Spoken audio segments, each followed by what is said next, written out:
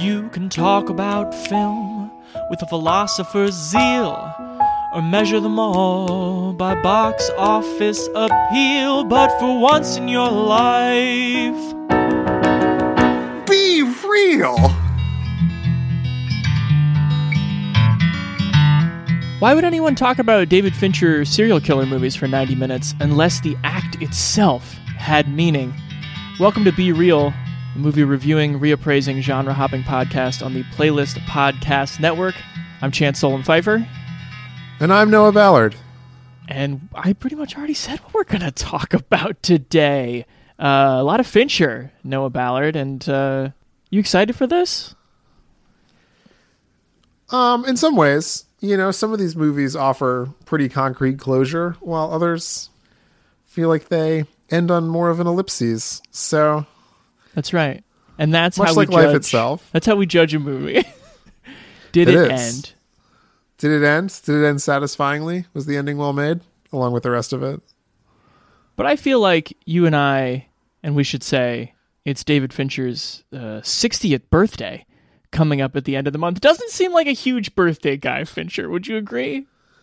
He's probably not. That tracks. What do you think he's doing for his 60th, if you had to guess, based on his oeuvre? Sitting in a very expensive but very dimly lit bar, sipping whiskey alone very, very slowly. Yeah, moving the glass so it's completely symmetrical with the ends doing of the bar. Some of the tricks that Robert Downey Jr. was doing at the bar in No, Zodiac. That's way too convivial. I know. I went too far. We're going to talk specifically about his serial killer films today. 7, Zodiac, and The Girl with the Dragon Tattoo. We might even sprinkle in a little Mindhunter, which is a favorite show of Noah's and mine. Oh, I go nuts for Mindhunter. Yeah, Thank you for already cracking open that cold one. That's why I said it, baby. I think in general, well, I'll speak for myself. Fincher is a favorite of mine. He's made a couple of my favorite movies and many others that I like. I even had a soft spot for old Benny Button when I was a teenager. Haven't watched it in many years, mostly because it seems flagrantly uncool, but I need to get over myself and maybe check back in with it. Benjamin Button has a certain sentimentality to it. Sentimentality. That's the whole thing. Yeah, but I'm just agreeing with what you're saying, that it's such a weird departure for...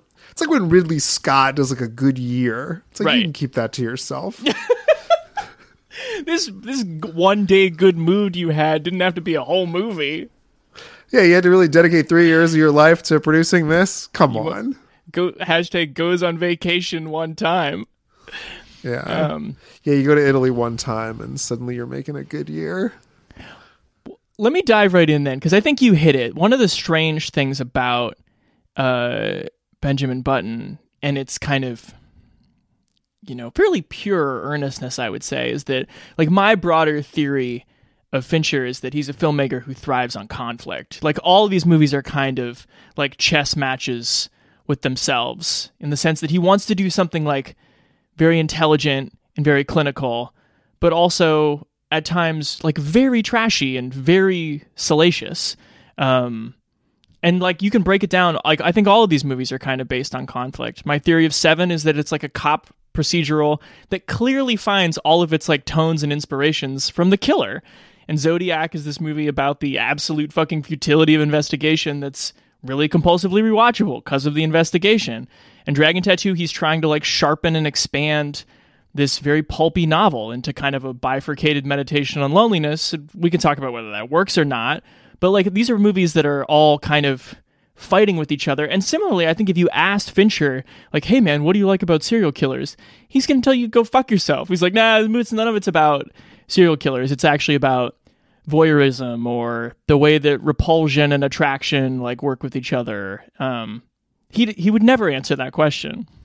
To your point, these are all crime genre movies, and he is at his core like a crime genre director. Like, even Social Network, I would argue, is like a, Goodfellas level rise and fall of a criminal organization movie.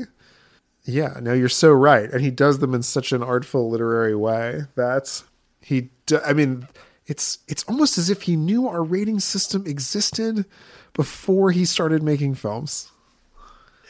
Yeah, it only took us a few minutes to kind of paint ourselves as the inspiration for David Fincher's filmography.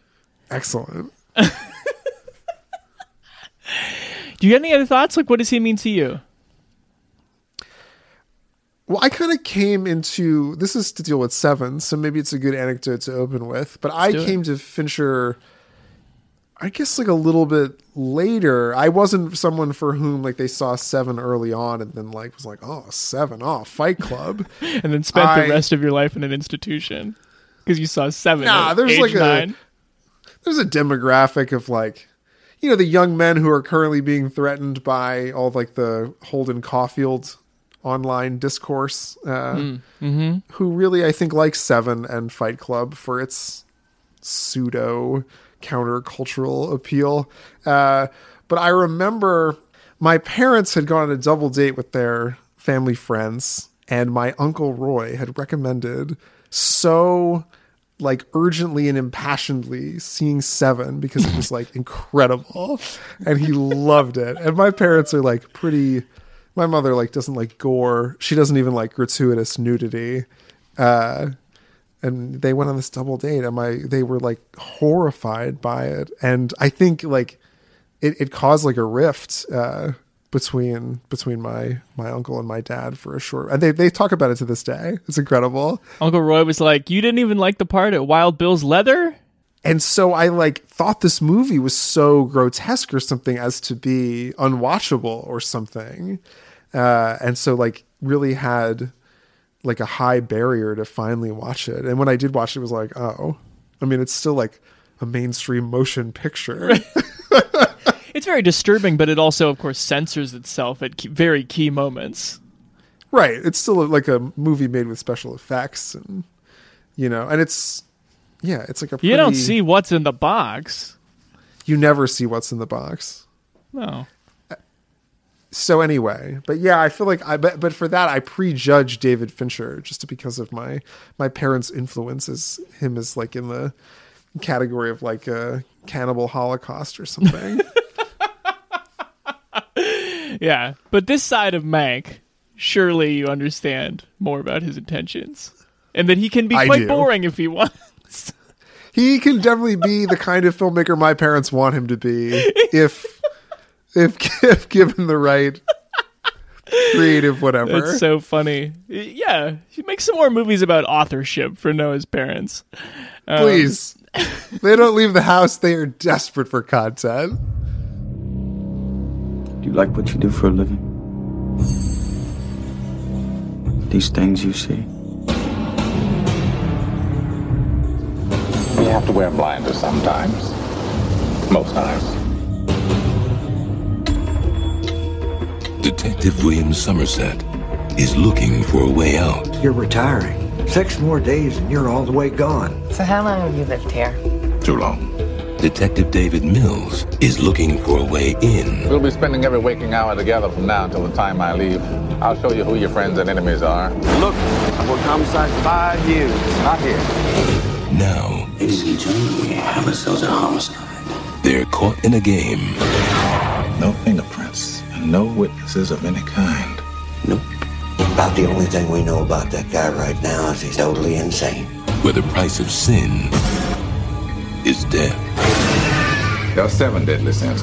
Gluttony. You're going to come take a look at this. Greed. No one touches anything. Sloth.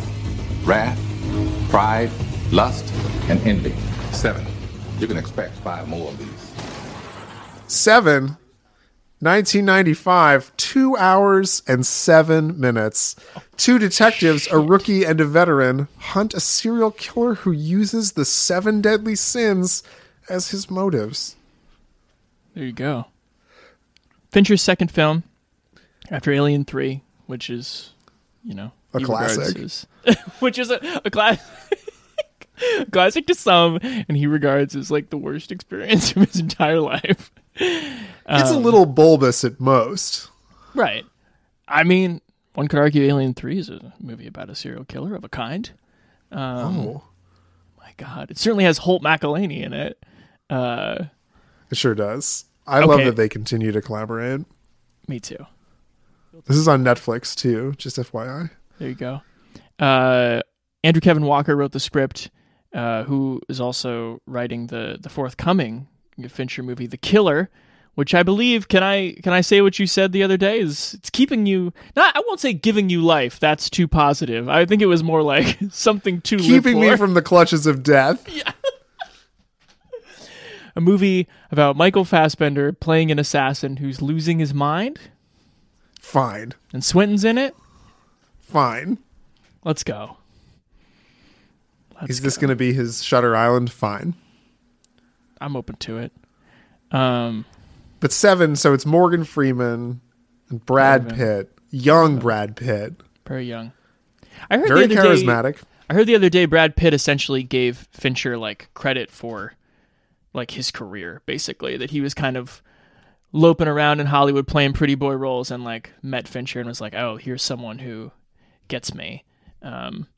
Which is an odd sentiment when you see the movie 7. It's like, this is what you saw in Brad is a doomed man. Incredible. Yeah. I would say similarly, I was moved by his performance in the recent Bullet Train. You are a big Bullet Train supporter. I thought it was very fun. That's great. I still need to see it. Morgan Freeman, Brad Pitt. He's, of course, the retiring detective. And Brad Pitt just got transferred in. Is it ever clear why? Nope. He just, I think, wanted an assignment in the big city. Looked at it as a kind of graduation. Mills did. And this is not a city in particular. It's sort of New York-ish. Yeah, it's like New York. It's like hell on earth 70s New York with Seattle's rain. But if you drive out of town as they do at the end, it looks like the drive out of Vegas. Yes. Yeah. Yeah, it has that LA where if you drive an hour in the wrong direction, you're in the middle of nowhere. Yeah. Really a composite of like the gloomiest, most desolate parts of American. And it's raining in metropoli. every single fucking shot. Except for the end. Except for the end. The end. We got to talk about like the color palette at the end. Yeah, Darius Kanji, the DP, is like, all right, and now for jaundice. But it's not jaundice. It's like finally a day of sun, and it's like so unsettling because it is so bright. Mm-hmm. It's like when you come out of a movie theater like during the day, and it's like, ugh, it's still day out here. Yeah.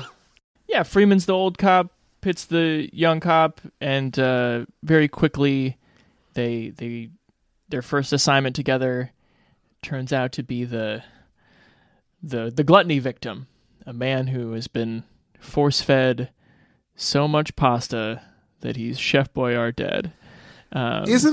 Jesus Christ? What? Is that an original? Did you just come up with that on the I spot? own it now, yeah. Chef I Boyardee. don't pre-plan Incredible. anything except There's definitely a full page on like a legal pad that says in 72 font, Chef Boyardee. I was going to ask, as we look back on films that star problematic people, oh, of course, if they are playing villain roles, does that somehow make it a tiny bit more watchable? In the most like subjective viewer vacuum way possible. I mean, John Doe, what's really funny, I think, is Somerset has this line where he's trying to talk Mills down a little bit, and he's like, if John Doe turned out to be the devil himself, like it wouldn't be satisfying. He's just a man. John Doe is about as close as you can get to playing the devil without having it be like, angel heart or devil's advocate. Like it's incredibly demonic, and I don't see any human nuance in the character whatsoever. So the fact that he's played by Kevin Spacey, I think works pretty fine. Yeah, I mean, Kevin Spacey's got some pretty creepy range. Yeah. I mean, it shouldn't be like that, perhaps surprising. He was good at his job of acting. Well, there's that, but also that like this man could unlock a true monster within Right. for a number of roles. Yeah. I think Usual Suspects also plays pretty Totally. decent. This is a very similar, I would say, role to at least the meticulousness of a verbal Kint. Well, yeah, I mean, both he's basically playing like an abstraction of evil in both of those movies. The boogeyman, essentially. And just like that, he's canceled. Yeah. Who I'd rather talk about performance-wise, that really kind of crept up on me this time was Morgan Freeman. He's great in this. I think he's someone who, especially as like his career wore on, and obviously he got this kind of later start into Hollywood movies. But because this is like young Freeman, and he's still 80 years old. Yeah. But he's one of those people who is often like cast as like a signifier of like wisdom or kindness or, you know, just like, you go ahead and play the Morgan Freeman role there, would you please? And he's like, sure, I'll do that 80 times. But this was part of the defining, I think, of what the Morgan Freeman role could do. Like, you could elevate what is seemingly a procedural kind of tropey, guy in his last week of work thing, and really, transform it into something very wizened and very cynical.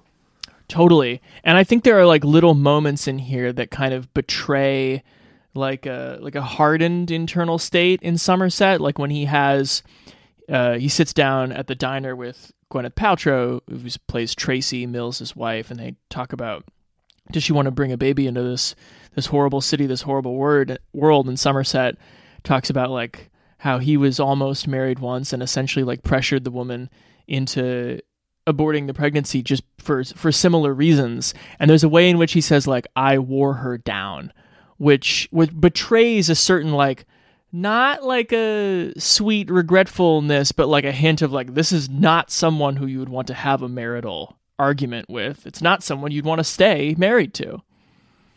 Well, he's not a terribly supportive partner, no. Even in the cop relationship. He's very skeptical of both Mills's intentions and his tactics.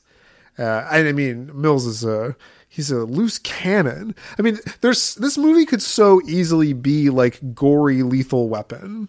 Sure. And there is something though between the chemistry of cynical, defeated, remorseful old man, with this just machismo, toxic masculinity guy who needs to prove he can make it in the country bumpkin who thinks he can make it in the big city, which again sounds so tropey and by the numbers. But I don't know if it's in the script or in the performances or the execution of the creative thing, but it's so much more than that. It's hard to put your finger on exactly like what the secret sauce is.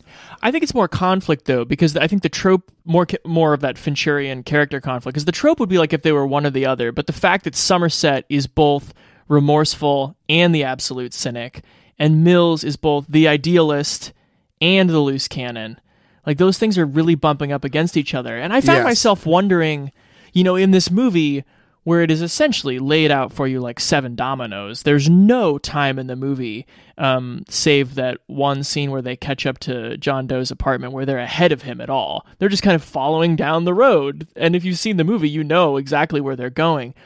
But there's something about, I think, unlike a lot of like noir pictures, these are characters that do down the stretch kind of develop in a positive way, in a way that you want to root for. Like Somerset is eventually more welcoming. And Mills is eventually, he's like trying at least to intellectually engage with the job. And the most happiness they show in the movie is when they're shaving their chest to put the wires on right before it all goes to shit. Like that's the highest point. And so you can't help but be like, oh man, these guys were really trying before, the universe like slammed the door on their fingers. Totally. Yeah. And it's funny because like I would say the bigger heartbreak of the movie, and like, I guess we can get into spoilers here. This movie's from 95. What is in the box? But I feel like the bigger heartbreak of the movie is not what's in the box. It's almost seeing Somerset open up to somebody that he thinks he can mold in his image and then failing. Totally. Like someone he can like impart his hard-earned, wizened values system to. and seeing that person not accept it is like the more gut punch of this movie.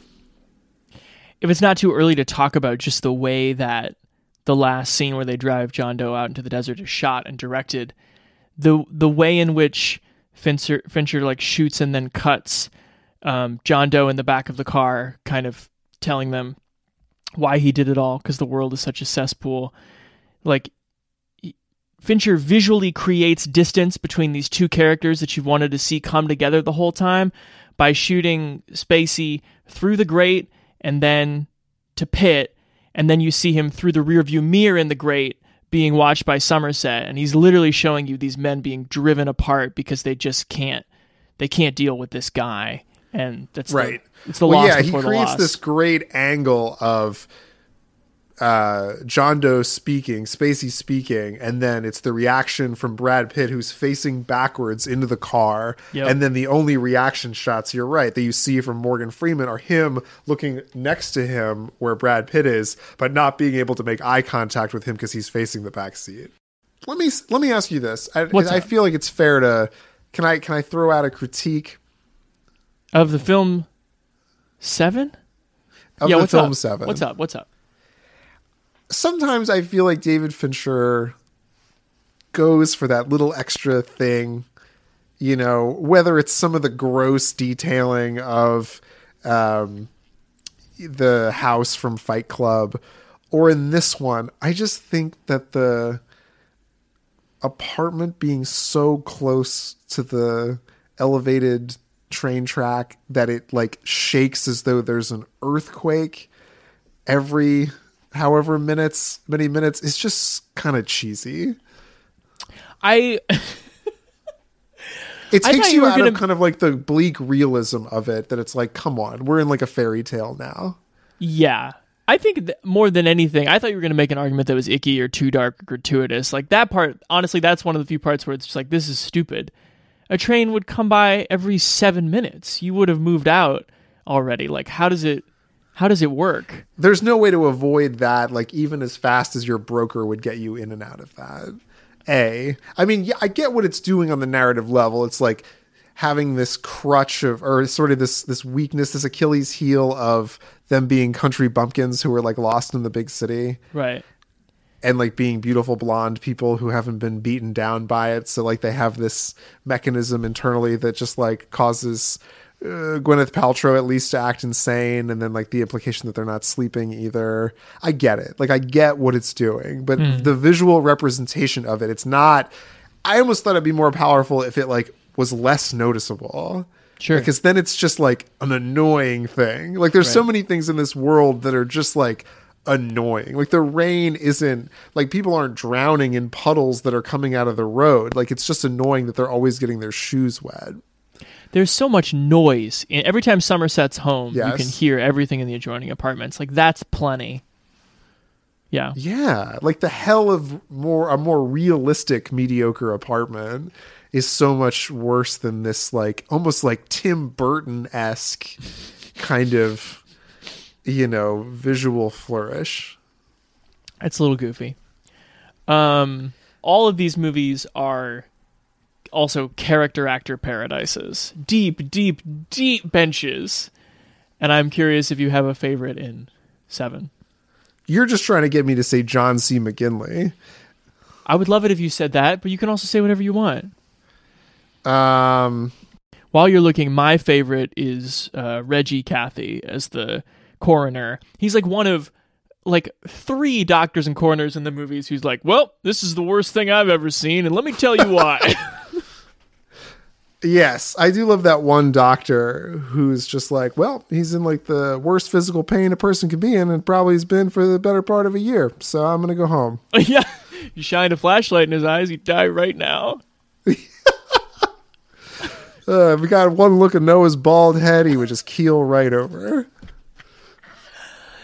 Richard Roundtree is pretty good. Yeah, I got the sense maybe there was a version of the script that might have had a little more for Roundtree to do. It definitely feels like Roundtree was left on the cutting room floor. Right. But he's good. Saying he's the DA, right? This will be the very definition of swift justice. And of course, Arlie Ermy as the police captain. Oh, sure. The guy from Full Metal Jacket. I bet you could suck a golf ball through a garden hose guy. Right. Now will you talk about McGinley? Oh, that was so good when I was watching it and you were texting me about oh Christ, somebody call someone. That was great. Yeah, McGinley's really good for that kind of like Michael Bay-ian kind of guy on a walkie-talkie, just like good chatter. Yeah. And him describing from like a couple thousand feet up, like what's happening in the final scene of Seven really adds to the final scene of Seven. Yeah, I mean, he's such a presence. And then to just have him be like, well, I don't know what's beyond frazzled and ruffled. Just like he himself, so strapping, so terrified. Somebody call somebody. Somebody call somebody. Well, he's like trying to game it out, like as it goes, like, oh, he's running back towards him. Like, oh, there's a van pulling up. And then it's once he gets to a certain place, it's like, well, somebody call somebody. You know what line actually sticks with me much more than what's in the box that I use in my life when I feel like the tables have turned or like I'm completely fucked in a situation is Morgan Freeman going, John Doe has the upper hand. Just be like, nah, this isn't going the way I thought it was going to go. Stay away. John Doe's got the upper hand. Oh, that's a great line. Oh, and credit to Pitt. The moments, I won't say deciding because that's not the right word, but where his, some version of like an absolutely ripped open soul and ego are battling with each other, like in the seconds before he pulls the trigger, is just some incredible acting of like tears machismo, and woof. Yeah, and it does feel like for a while of his reaction to it is more like bruised ego than it is genuine heartbreak. And I was thinking a lot about the Brad Pitt Gwyneth Paltrow relationship too, because like they're kind of hanging on to each other, but they don't have that much connective tissue. And it's obvious that Gwyneth Paltrow like reaches out to Morgan Freeman because of that lack of intimacy. And so I don't know. It's almost like Brad Pitt reveals himself to be in that moment more upset that he like lost the game that the two of them were playing. Like he had him act out the thing. It doesn't come from, I mean, yes, I think there's some heartbreak there for losing his high school sweetheart, but it doesn't seem like that's the priority of the pain. Yeah. He's at least toggling back and forth between two things. Yeah. But every time I watch it, I'm like, oh, wait. I mean, I know he's gonna pull the trigger, but there's always like one more thing where I'm like, wait, is he not going to? He just seems so broken. And I really love how Fincher doesn't tee up that money shot. It really is a very simple, maybe it's slowed down a little bit, but it's just a pretty simple, like medium shot that's, showing the beautiful background, and it has all three of them in the frame. It's not any slow motion, low angle or anything that would be so much, I don't know, more celebratory of the gesture or something like it. Yeah. Revenge, you know, because that's not what it is. Should we tell people how we rate movies and then rate 7? On Be Real, we rate movies in 2 categories, a good or bad for technical quality and a good or bad for watchability. So what are the 4 possible ratings? I don't care! Good movies are both well-made and highly entertaining. The Fugitive, Parasite, Rear Window, or The Hunt for Red October. Once more, we play our dangerous game.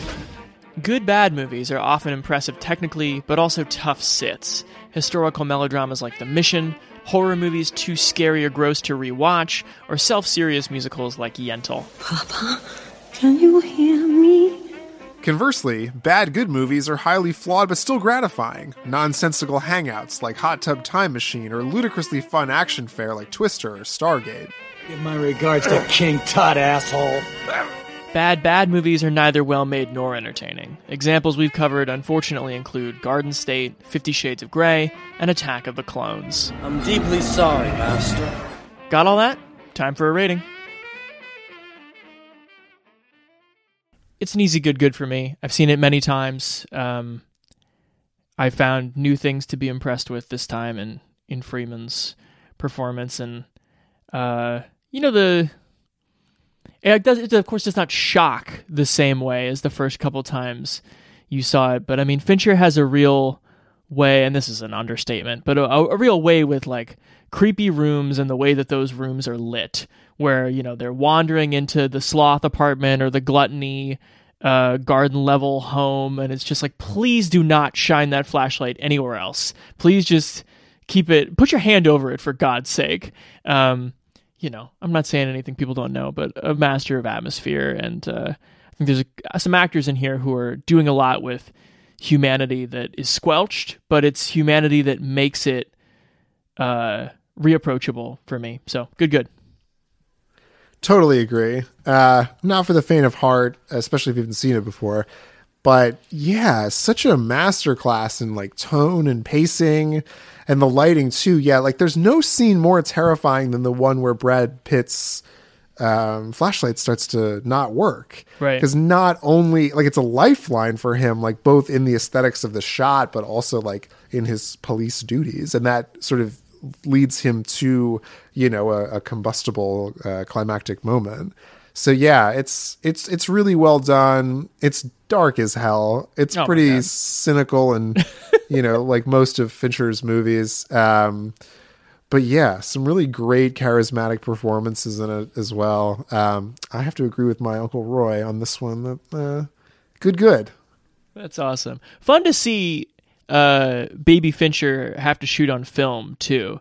Like there is like a grit to the textures of this movie that he polishes out later. Totally. He should bring it back. He should. Even the fucking, just like how much work this opening title sequence does with him putting the notebooks together. Mm-hmm. Like you really understand the killer in a way that I think a lot of, say, a movie like The Girl with the Dragon Tattoo. It's like, oh, this is just like a dark James Bond opening title sequence, and not doing the work of like what it could. Mm-hmm. Mm-hmm.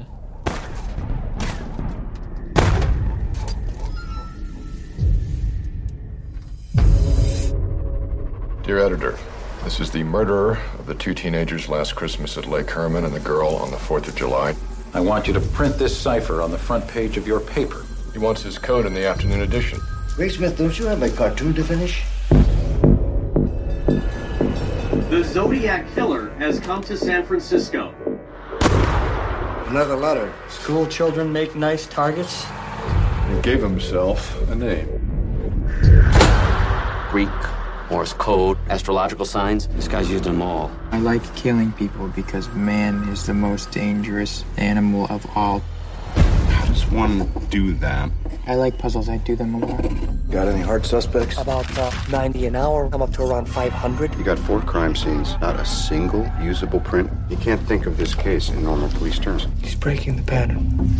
Lana said you were a cartoonist. Oh, yeah. What are you doing at a gun range? I just want to help. What are you, some kind of Boy Scout? Eagle Scout, actually. First class. Oh, I've been thinking. Oh, God, Zodiac, 2007, rated R. 2 hours and 37 minutes. Between 1968 and 1983, a San Francisco cartoonist becomes an amateur detective obsessed with tracking down the Zodiac Killer, an unidentified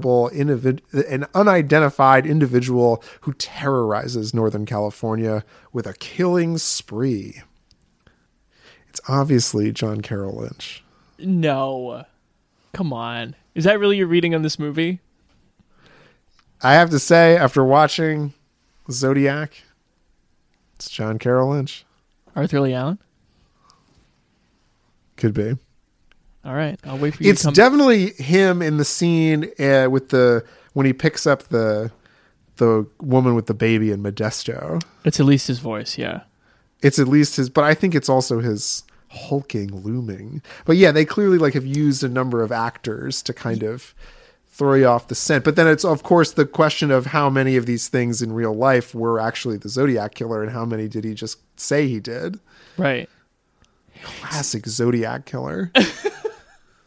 You touched on something that I think I'll just kind of make my way in here, which is, so I've seen Zodiac, I think probably too many times in recent years. Too many times? I had like a How many is that? Did you wear out a DVD? Let's say almost twice a year for 10 years. A lot of times. So at least 20 times. Yeah. I had a DVD that was either from the library. I think it was from the library, and I took it abroad with me to Sweden as a matter of coincidence. Oh my. Does it work in that region? It on an American laptop, it continued to work. And I think I must have watched it like 6 times that summer. How many DVDs did you have with you? That was the only one.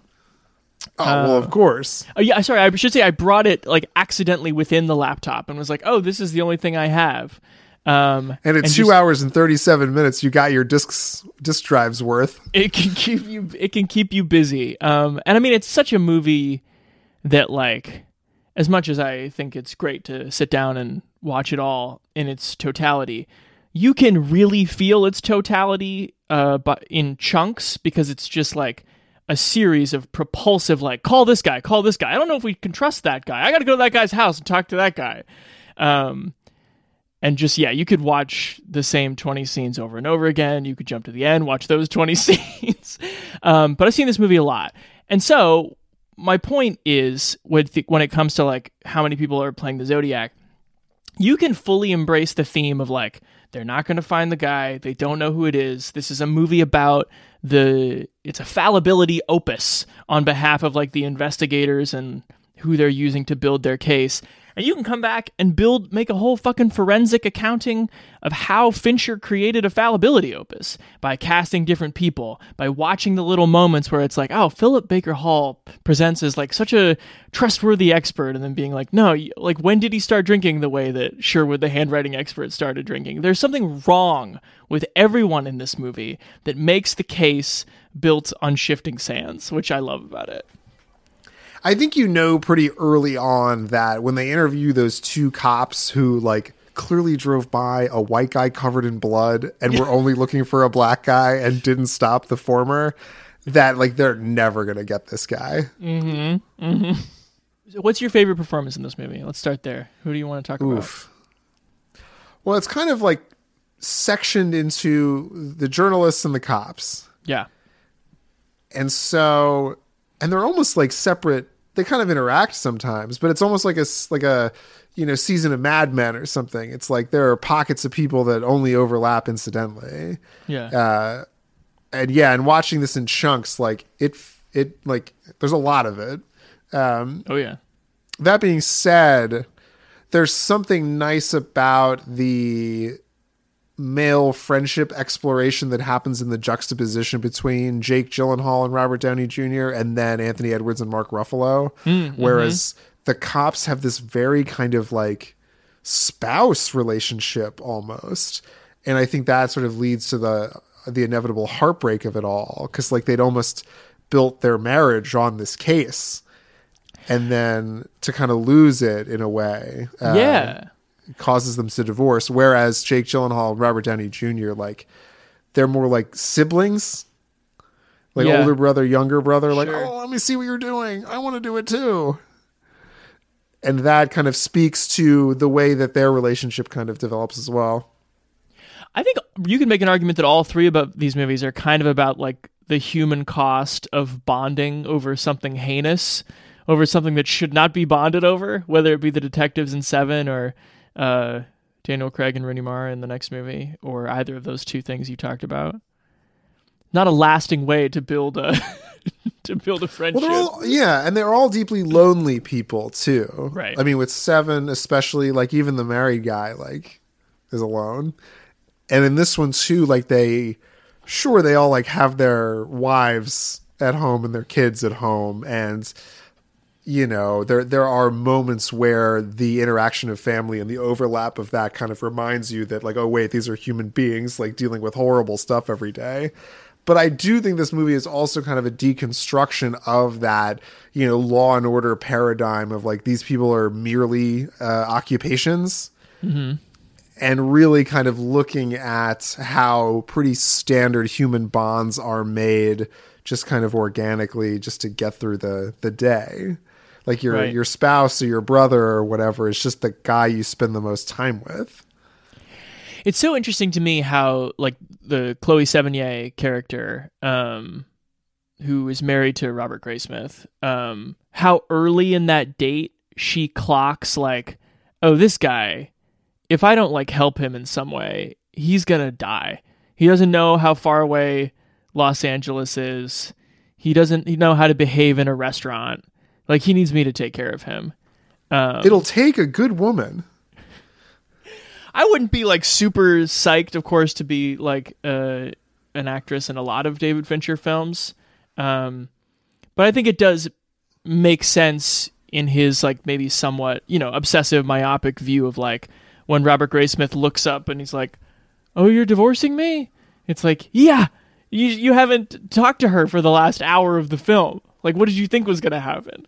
No, and I think much like Social Network, this is also kind of like a boys play with their toys kind of movie, where it's like, God, if there were only a woman around, like, some better questions would be asked. Sure. I'm going to say, though, my opinion that Robert Downey Jr. has never been better in a movie. I think for me, it's my favorite. He's playing Paul Avery, the crime reporter for the Chronicle, who's kind of like the first one on the reporting on the case before he sort of drowns in the drink as the 70s wear on. Paul, stop boozing, stop doing whatever else it is you're doing.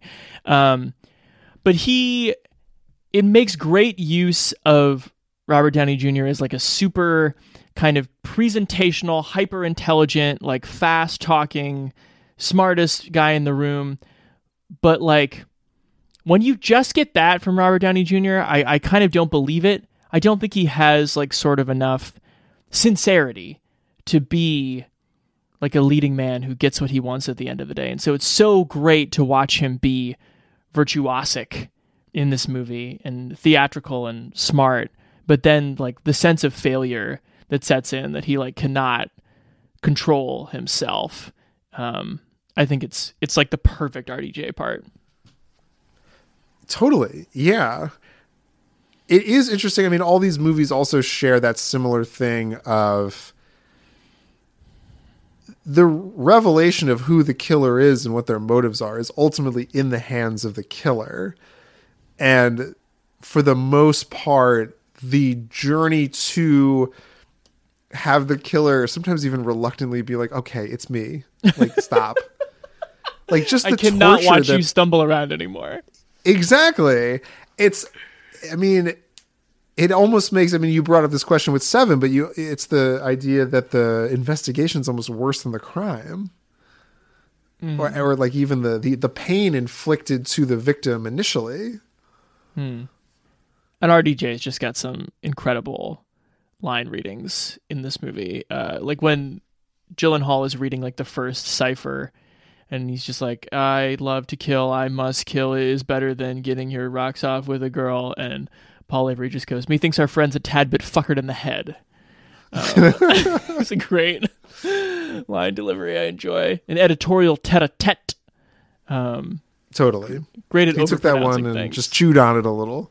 Yeah. I love that. There's a Sacramento lot of good houseboat scene. Sorry, go ahead. Oh, that's a good one too. Yeah, all the scenes in this are really good. It's just good, compelling scenes stacked. And Fincher at this runtime is not afraid to just have a funny comical scene. Mm-hmm. Like when they're all teasing Jake Gyllenhaal that maybe they call him the R word behind his back at work. Like, right. That's not a tension building scene. No. Maybe it is in like a character establishment kind of way, but in terms of the figuring out who the fucking Zodiac killer is, he's having a little bit more fun here, but I think it makes it more palatable than say, like, I think Seven kind of the watchability factor like wiggles a little bit towards bad. Just in how, like, there's like funny, witty throwaway lines to lighten the mood, but there are not any light scenes. Like, they don't really have that much fun, like at the dinner party at the Subway house, No. Well, and the detectives in 7 are in like a real tried and true like movie grammar. And I think that Zodiac, because James Vanderbilt showed up with this script that he had adapted from Graysmith's book like many years before, Fincher got a hold of it and was like, yeah, nice script. How about you and I interview everyone who ever lived in San Francisco and we'll rewrite it that way? Like you can feel that most of this movie is driven by detail and idiosyncrasy and weird real life stuff.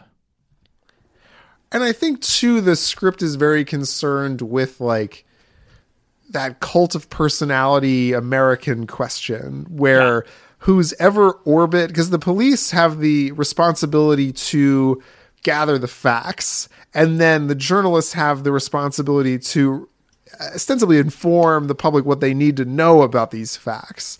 But all the people that they're either getting the facts from or that determine the sort of, business around this are all, charlatans and people with their own agendas. Like, I think the Brian Cox character is such a fun wrinkle in this movie. Like, when they go to his house and he's held onto one of these fucking letters for a week. Yeah. And he's like, you guys, I know that my housekeeper spoke to him on the phone, but the letter, that's the story. Yeah. My favorite one of those, and you can tell me if this gets like too tinfoil hatty. But so the whole idea that Arthur Lee Allen, like the prime suspect, it all depends on like whether his writing sample matches the Zodiac letters, right? But the whole time they're like, well, he's ambidextrous. So we just have to get the sample from his right hand. We think that's it. They get that detail from his old boss at like the Vallejo Recreation Center, who clearly, I mean, he's in the movie for 60 seconds, but has clearly just been keeping this like mental file on this creep that he used to work with, who's like, oh yeah, Arthur Lee would like misspell stuff. Like he thought it was funny. And like, you guys know he's ambidextrous, right? And he mispronounces the word ambidextrous, which sends them off down this 1 hour long rabbit hole of like trying to get the other hand. But here's this guy, this random guy who gives them this really like the thing that for them they think breaks it open, and he's mispronounced a word, which is clearly that's intentional because you don't have an actor mispronounce a word, in the same way that the Zodiac like writes weird little things and who knows if it means anything. Like it's everywhere in this movie. Totally. Yeah, and all the people that they talk to, it's funny, for the most part kind of fit the description. Like really anyone's help they enlist is a stocky white guy. Yeah, it's true. And really, even most of the cops are stocky white guys. Yeah. Like the cops outside the inner circle of these like San Francisco skinny heroin people. Which leads me to my next question, Noah, and I hope you're okay with this. We're going to play a quick game of Fuck, Marry, Kill. Jack Mullenix in Vallejo, Ken Narlow in Napa, or Mel Nikolai with Justice? It's definitely Elias Koteas, just so I could say that. Yeah, for sexy time or marry time? Oh, we'd have to. Well, no, because I'd want to take his name. Sure, Noah Mullenix, Mr. Elias Koteas. Okay. And then Donal Logue as Ken Narlow or Zach Grenier as Mel Nikolai. Kill Donal Logue. Kill. What about the Dermot Mulroney guy? Yeah, the SFPD. I would fuck him. No, you can only fuck, marry, kill the outer county law enforcement. Oh my! Who are my other options? Well, Mel Nikolai from Justice is Zach Grenier.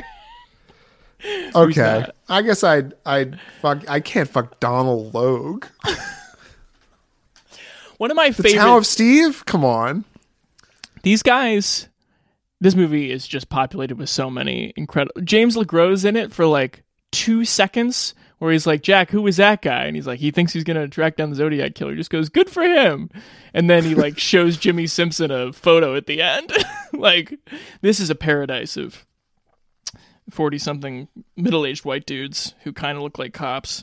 But I also love the second half of the movie when Graysmith takes over and the case is pretty cold. How all of these like law enforcement guys who like, by virtue of like professional responsibility, like can't keep looking into this case, they kind of like sick Graysmith on these like weird avenues of it, like off the record, like I always like this weird fucking guy. You want to go drive yourself insane checking that out? And he's like, yes, I do. I really do like in the second half that this movie, and what I think makes it, spoiler, maybe the best of the three, is it's not afraid to like play out the thing that happens after the case like is basically over. Yeah.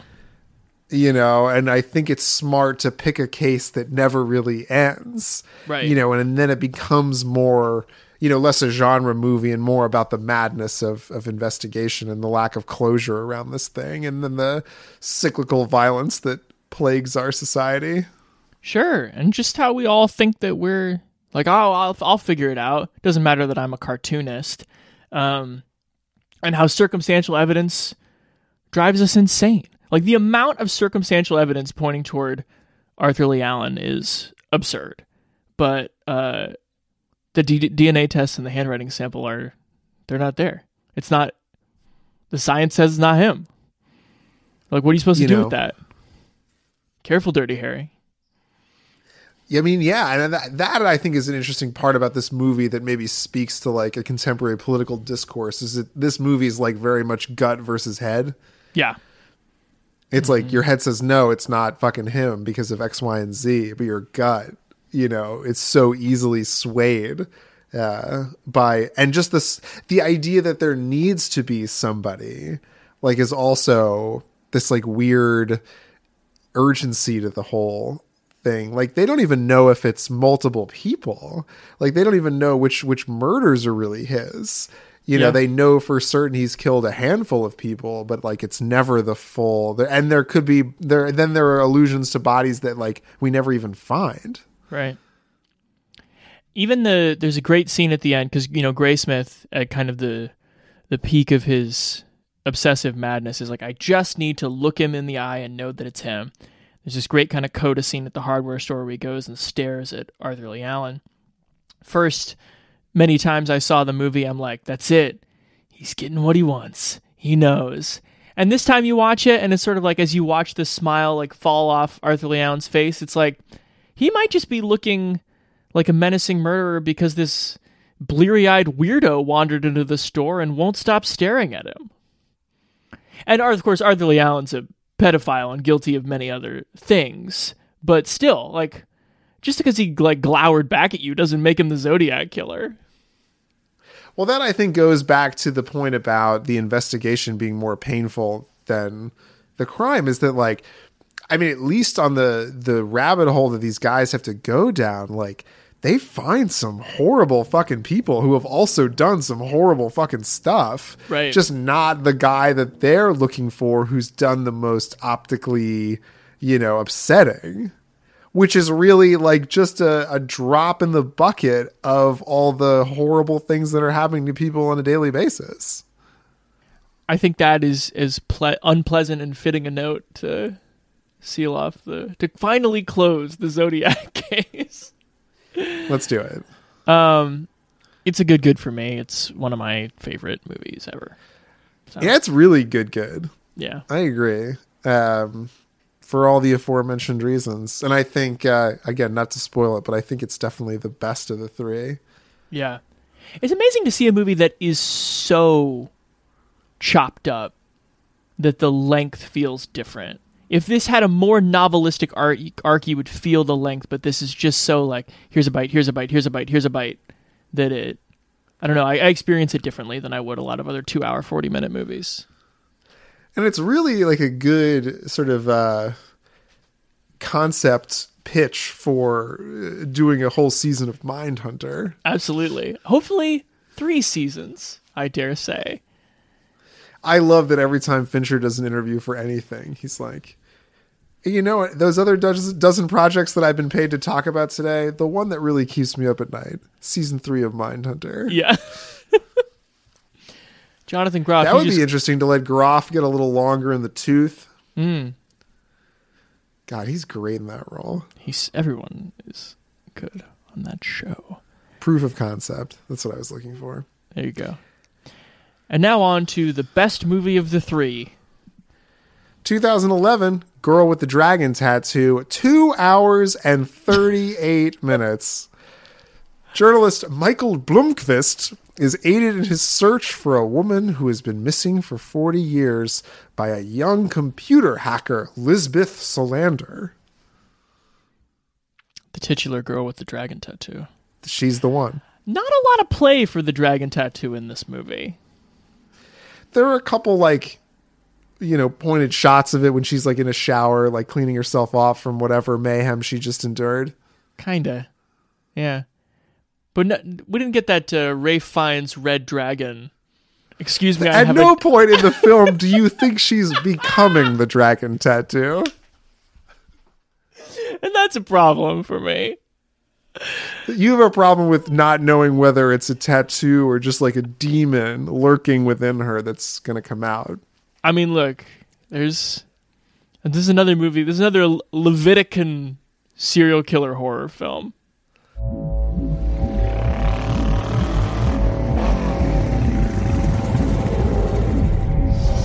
She's one of the best investigators I had. But? She's different. In what way? In every way. Something wrong with the report? Anything you chose not to disclose? He's clean, in my opinion. He's honest. Her credibility isn't dead yet. Mine is. He's had a long-standing sexual relationship with his co-editor of the magazine. Sometimes he pleasures her. Not often enough, in my opinion. No, you're right not to include that. I need your help. You come stay on the island. A way of avoiding all those people that you might want to avoid right now. You will be investigating thieves, misers, bullies, the most detestable collection of people that you will ever meet. My family. This is Harriet. Someone in the family murdered Harriet. And for the past 40 years has been trying to drive me insane. Those are from her, and the rest from her killer. You failed to adapt to full foster home. So let me set the stage here. Michael's been recently successfully sued by a powerful CEO who ran an article in the magazine that he co-publishes called Millennium. Guy is able to prove in court that he's not a criminal. He gets a big fine slapped on him. He loses all of his euro, whatever that is. Kroner. He loses Sweden all of his doesn't use the kroner. euro. 50 kroner, 100 kroner. Who's to say? And I don't know. I think there's kind of a big hole at the beginning of this movie of like why Michael takes this fucking gig. Because then Christopher Plummer, another fucking evil seeming CEO, calls him to another northern industrialist who is not a self-made man, but in fact the inheritor of like his grandfather's company, calls him up to the North Pole and this like weird island that he's living in with all of his relatives and none of whom speak to each other, even though they live on this island together, to solve a mystery of who stole his niece or what happened to his niece 40 years 60s. before. Yeah. And then he slowly reveals pretty quickly that like most of the family, if they're not like full on Nazis, then they're at least Nazi sympathizers. And I don't know if you've seen Inside Man, but Christopher Plummer, probably a Nazi too. I don't know if you've seen Sound of Music. He's not a Nazi. You're right.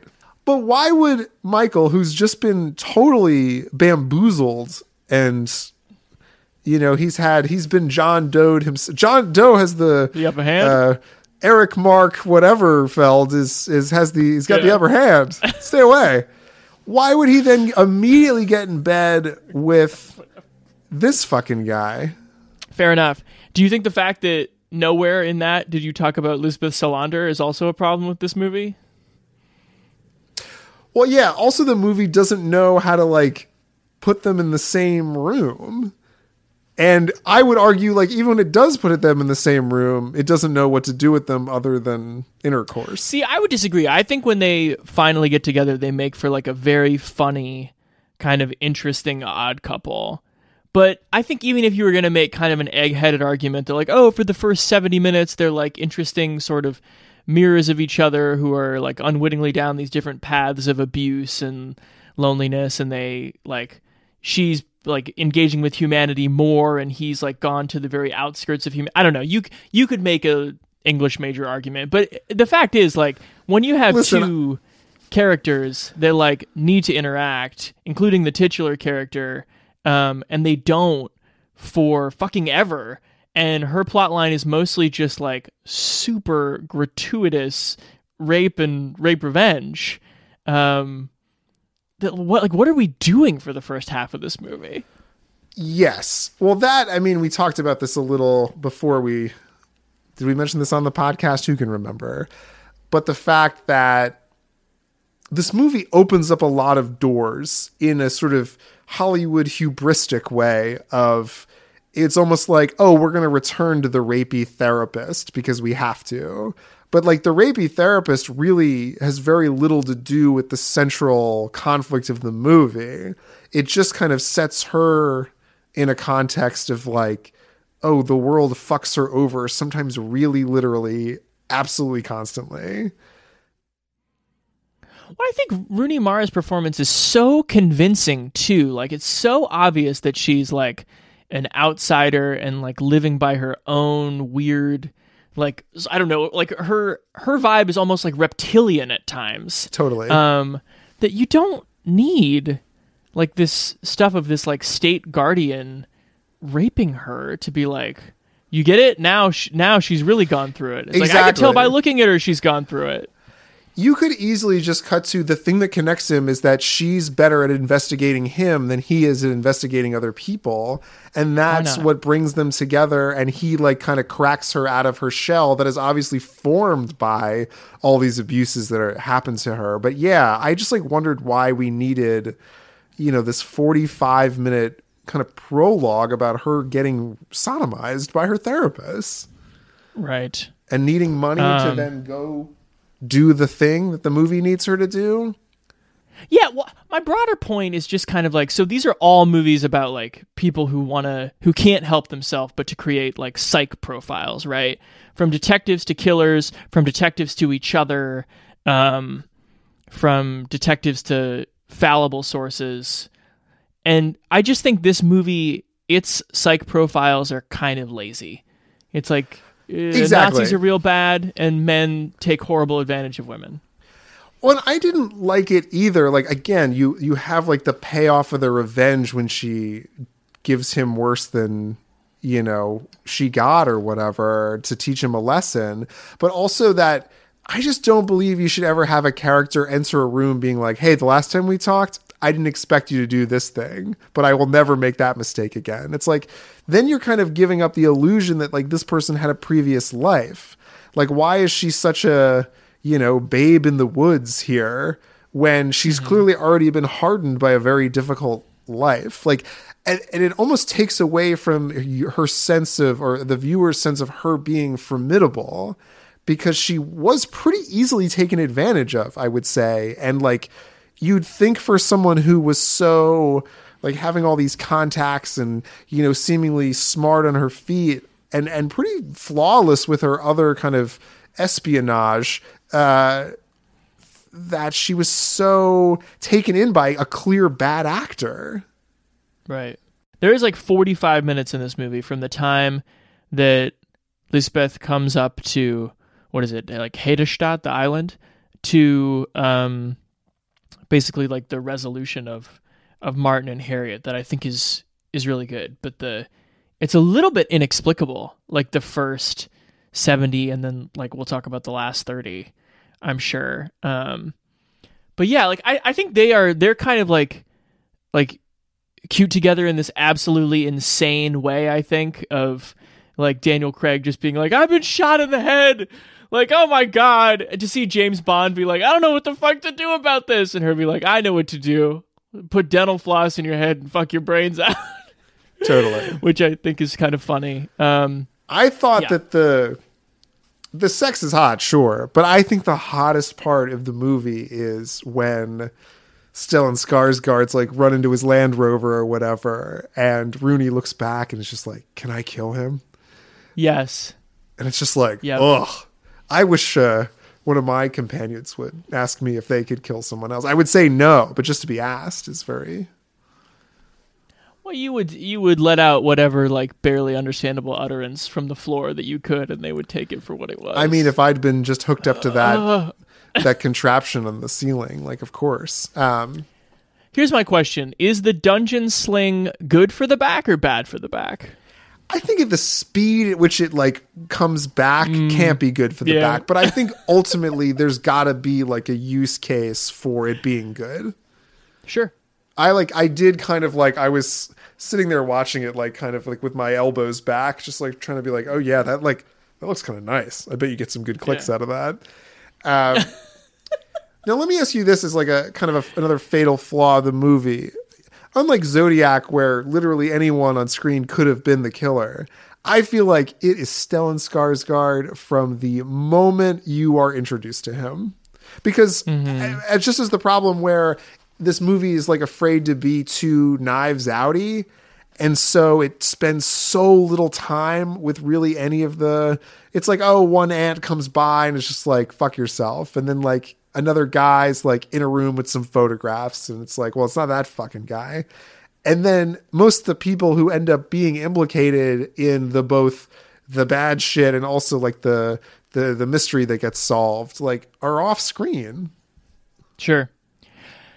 My take on this is that I actually think Stellan Skarsgård is good in this movie. There's no point where he does the mustache twirling. It's just bad casting because he seems so even though I think he does a very good job of playing what I think is the psych profile that the movie works up about Sweden, which is that like people are polite as a point of like to pathological like denial and or just to be manipulative. Like he plays that perfectly. Yeah. He never twirls his invisible blonde mustache. But yeah, I think when you put Stellan Skarsgård in the middle of it and just have him be like, anything you need, my friend, anything you need, it's too much. It's too obvious. I'm going to kill you and eat you later. Sorry, was that out loud? Yeah. Yeah. And I also think, like this movie and maybe this book, I don't know, it kind of endeavors, it sort of opens the door of like why these kind of like inbreedy rich families like are the way they are, and in many ways it is like a Knives Out or like a Ready or Not or any of these sort of like closed door sort of mysteries, locked room. But then it kind of like wants to be something else. Like it wants to be like a bigger thing on like journalism or, ethics or the power of investigation. And I don't know. It's almost like the things that were frustrating but tickling about Zodiac are kind of dismissed in this one for something else entirely in the back third of this movie. Yeah, like after the torture dungeon. After the torture dungeon, but also, after the torture, that epilogue there is kind of like, get ready for the second one, guys. They're going to greenlight it at any minute now. But no, I almost mean like the lead up to the climax. Like you have her spend all this time in the, the bunker of this corporate headquarters or whatever, going through the files. And then he basically comes to the same conclusion too, which is nothing conclusive. Again, like going back to, kind of the circumstantial evidence, like him being on that street that one day and like being 2 hours off in the timeline that he says, like really doesn't end up, it doesn't end up mattering. It has nothing to do with, the girl being missing. So it's like, oh, we both discovered this thing through the power of investigation, but then it ultimately, and they both have the light bulb moment that like, this guy's fucked up. But again, I guess it goes back to Fincher's interest in the even more horrible thing you find when you lift up the rock. Sure. Well, and yeah, I was like, oh, Fincher would love a giveaway that's based purely on voyeurism and camera angles. But yeah, like the sort of Zapruder film of whatever that Swedish parade was that day. Yeah. Yeah, I know what you're saying. I don't know if this is too much of a generalization. At least compared to these other two, I kind of just wonder if like the material is a little beneath him. no, like I probably shouldn't shade Stieg too much. Again, I haven't read it either. I think the acting in this movie, like top to bottom, is pretty good. I think that you got, by this point in Fincher's career, you got Reznor and Ross doing the score. And when she is in that basement, like looking through the microfiche or whatever, and it's just like fucking kettle drums and Fincher's camera being like, read this headline, now look at this picture, now look at and nobody's even saying anything. It is kind of like, yeah, these are some of the absolute most skillful people in this industry, but like I just don't think the conclusion is either satisfying or sort of poetically dissatisfying, as Zodiac was, enough to, yeah, I don't know. It never fully pulls out of that, like, just, paperback mystery novel kind of space. Totally. Yeah. I mean, I'm not going to argue that it's a poorly made film. On the contrary, I almost think it's like an overmade film. Like I almost think the production value that's gone into this maybe sort of flimsy story is kind of annoying. Yeah, there might be some hubris there of like, yeah, that book wasn't that good. I'll make it good though. And it really kind of lacks some of those charming qualities of the previous two movies. Like it doesn't have the animal crackers. It just has these like people's like very movie like, oh, I'm an expert in hacking, so I'll do deet and it'll like be done. And there's no like, I don't know. It would have been funnier. Has a cat. Daniel Craig yells cat at the cat, which is funny. I was troubled by the fact that, and I guess maybe this is to the character or something, but the idea of this woman like only knows how to have relationships with men through sex. And that kind of goes unexplored. Like when she talks to her like comatose former handler or whatever, she's like, oh, I made a friend. Like, don't worry. It's a healthy relationship. It's like, no, it's not. You're like, this guy's paying you to work for him and you're also having sex with him. And then the moment that he's done with the case, he forgets that you exist. I don't know. I think that's a pretty heartbreaking line where she's like, don't worry, I made a friend. I think I read that part as like intentional, like the idea that she like gets to work on a project with someone, and have sort of this fleeting connection. Like that's why I feel so mixed about the epilogue, because like the Hans Erik Wennerstrom stuff where like Lisbeth Salander like continues to investigate him and brings down who is essentially like a billionaire that we only see in news clippings. It's like, what are we doing here? Yeah. But I think the end where she like goes and buys him the jacket and is like, oh, you know what? I'm a little bit more like a normal person and he's a little bit more on the edge like me, and we found each other. And then it's like, oh shit, we didn't. I think it's heartbreaking. Yeah. And I think Rooney Mara plays it really well. But I think you're right that the TV like newsreel to catch you up into the epilogue of like what happened to the corporate guy from the beginning. Who cares? Who cares about the money? Like, yeah, this movie becomes like a, hey, can I borrow $50,000 so I can make the last 20 minutes of this movie Ocean's 11? Like, who cares about that? I think it should be they just get back, the magazine's still whatever, but they now have new financial backing. And yeah, she like tries to meet up with him for a date and with this jacket, and then he like has blown her off with Robin Wright. Right. I want to raise a glass and say skull to Robin Wright for being really the only person in this movie who attempts and succeeds at a Swedish accent. I think it's hilarious that Daniel Craig doesn't even try unless he's saying it's Mikael so Blomkvist. Yeah. He like comes out to the cameras in the first 30 seconds and does this kind of pan-Euro, like, you don't believe me, and then he's just like James Bond the rest of the time. That's fine. I honestly think that none of these people should have. Like, let Stellan do his like normal kind of accent, and then, Christopher Plummer gives it a pretty valiant effort, I would say. He does. Plummer, I'll say again, I really like a lot of the acting in this movie. Like, Plummer also, just the way he's just like, you're going to, in winter, it's such a beautiful place. I'll put you up in my bungalow by the water. It's like a fucking ice box sitting next to like a frozen river. And that's more of like that politeness of like, well, if I say it's great, surely like you wouldn't want to offend me by being like, I made you stay in an igloo all winter with no heat. Okay, I finally have a question for you, now that we've talked about all three films. You have to spend a night in Arthur Lee Allen's Squirrel trailer? The room with the sloth guy and the air freshener palm trees hanging from the ceiling? Stop. You're not going to... My option's not even going to be the subway apartment? No. Or Martin Vanger's Second Basement. Now, don't answer yet, because I know the Second Basement's way more appealing than those other options. You have to stay in his cage. Oh, the little metal thing on wheels that he had Katerina in the last weekend or whatever? That's right. Where do you spend a night? I feel like the guy with the who's been on life support for a year would probably be a good listener. Get some things off your chest. I could get some things off my chest. Yeah, I'm not going to get into that Arthur Lee Allen thing. No, if you shine a flashlight in his eyes and tell him one story about your parents, he'll die right on the spot. Yeah, that's the thing too. If he gets too annoying, I'll just put my head near him and he'll die. Anyway, what are we rating this film? I think it's a good bad. Sure. I think it's well made. Like I said, almost too well made.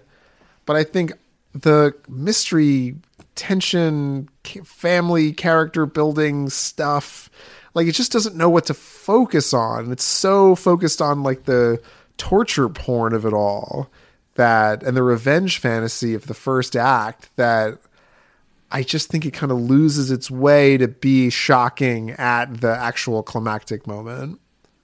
Mm-hmm.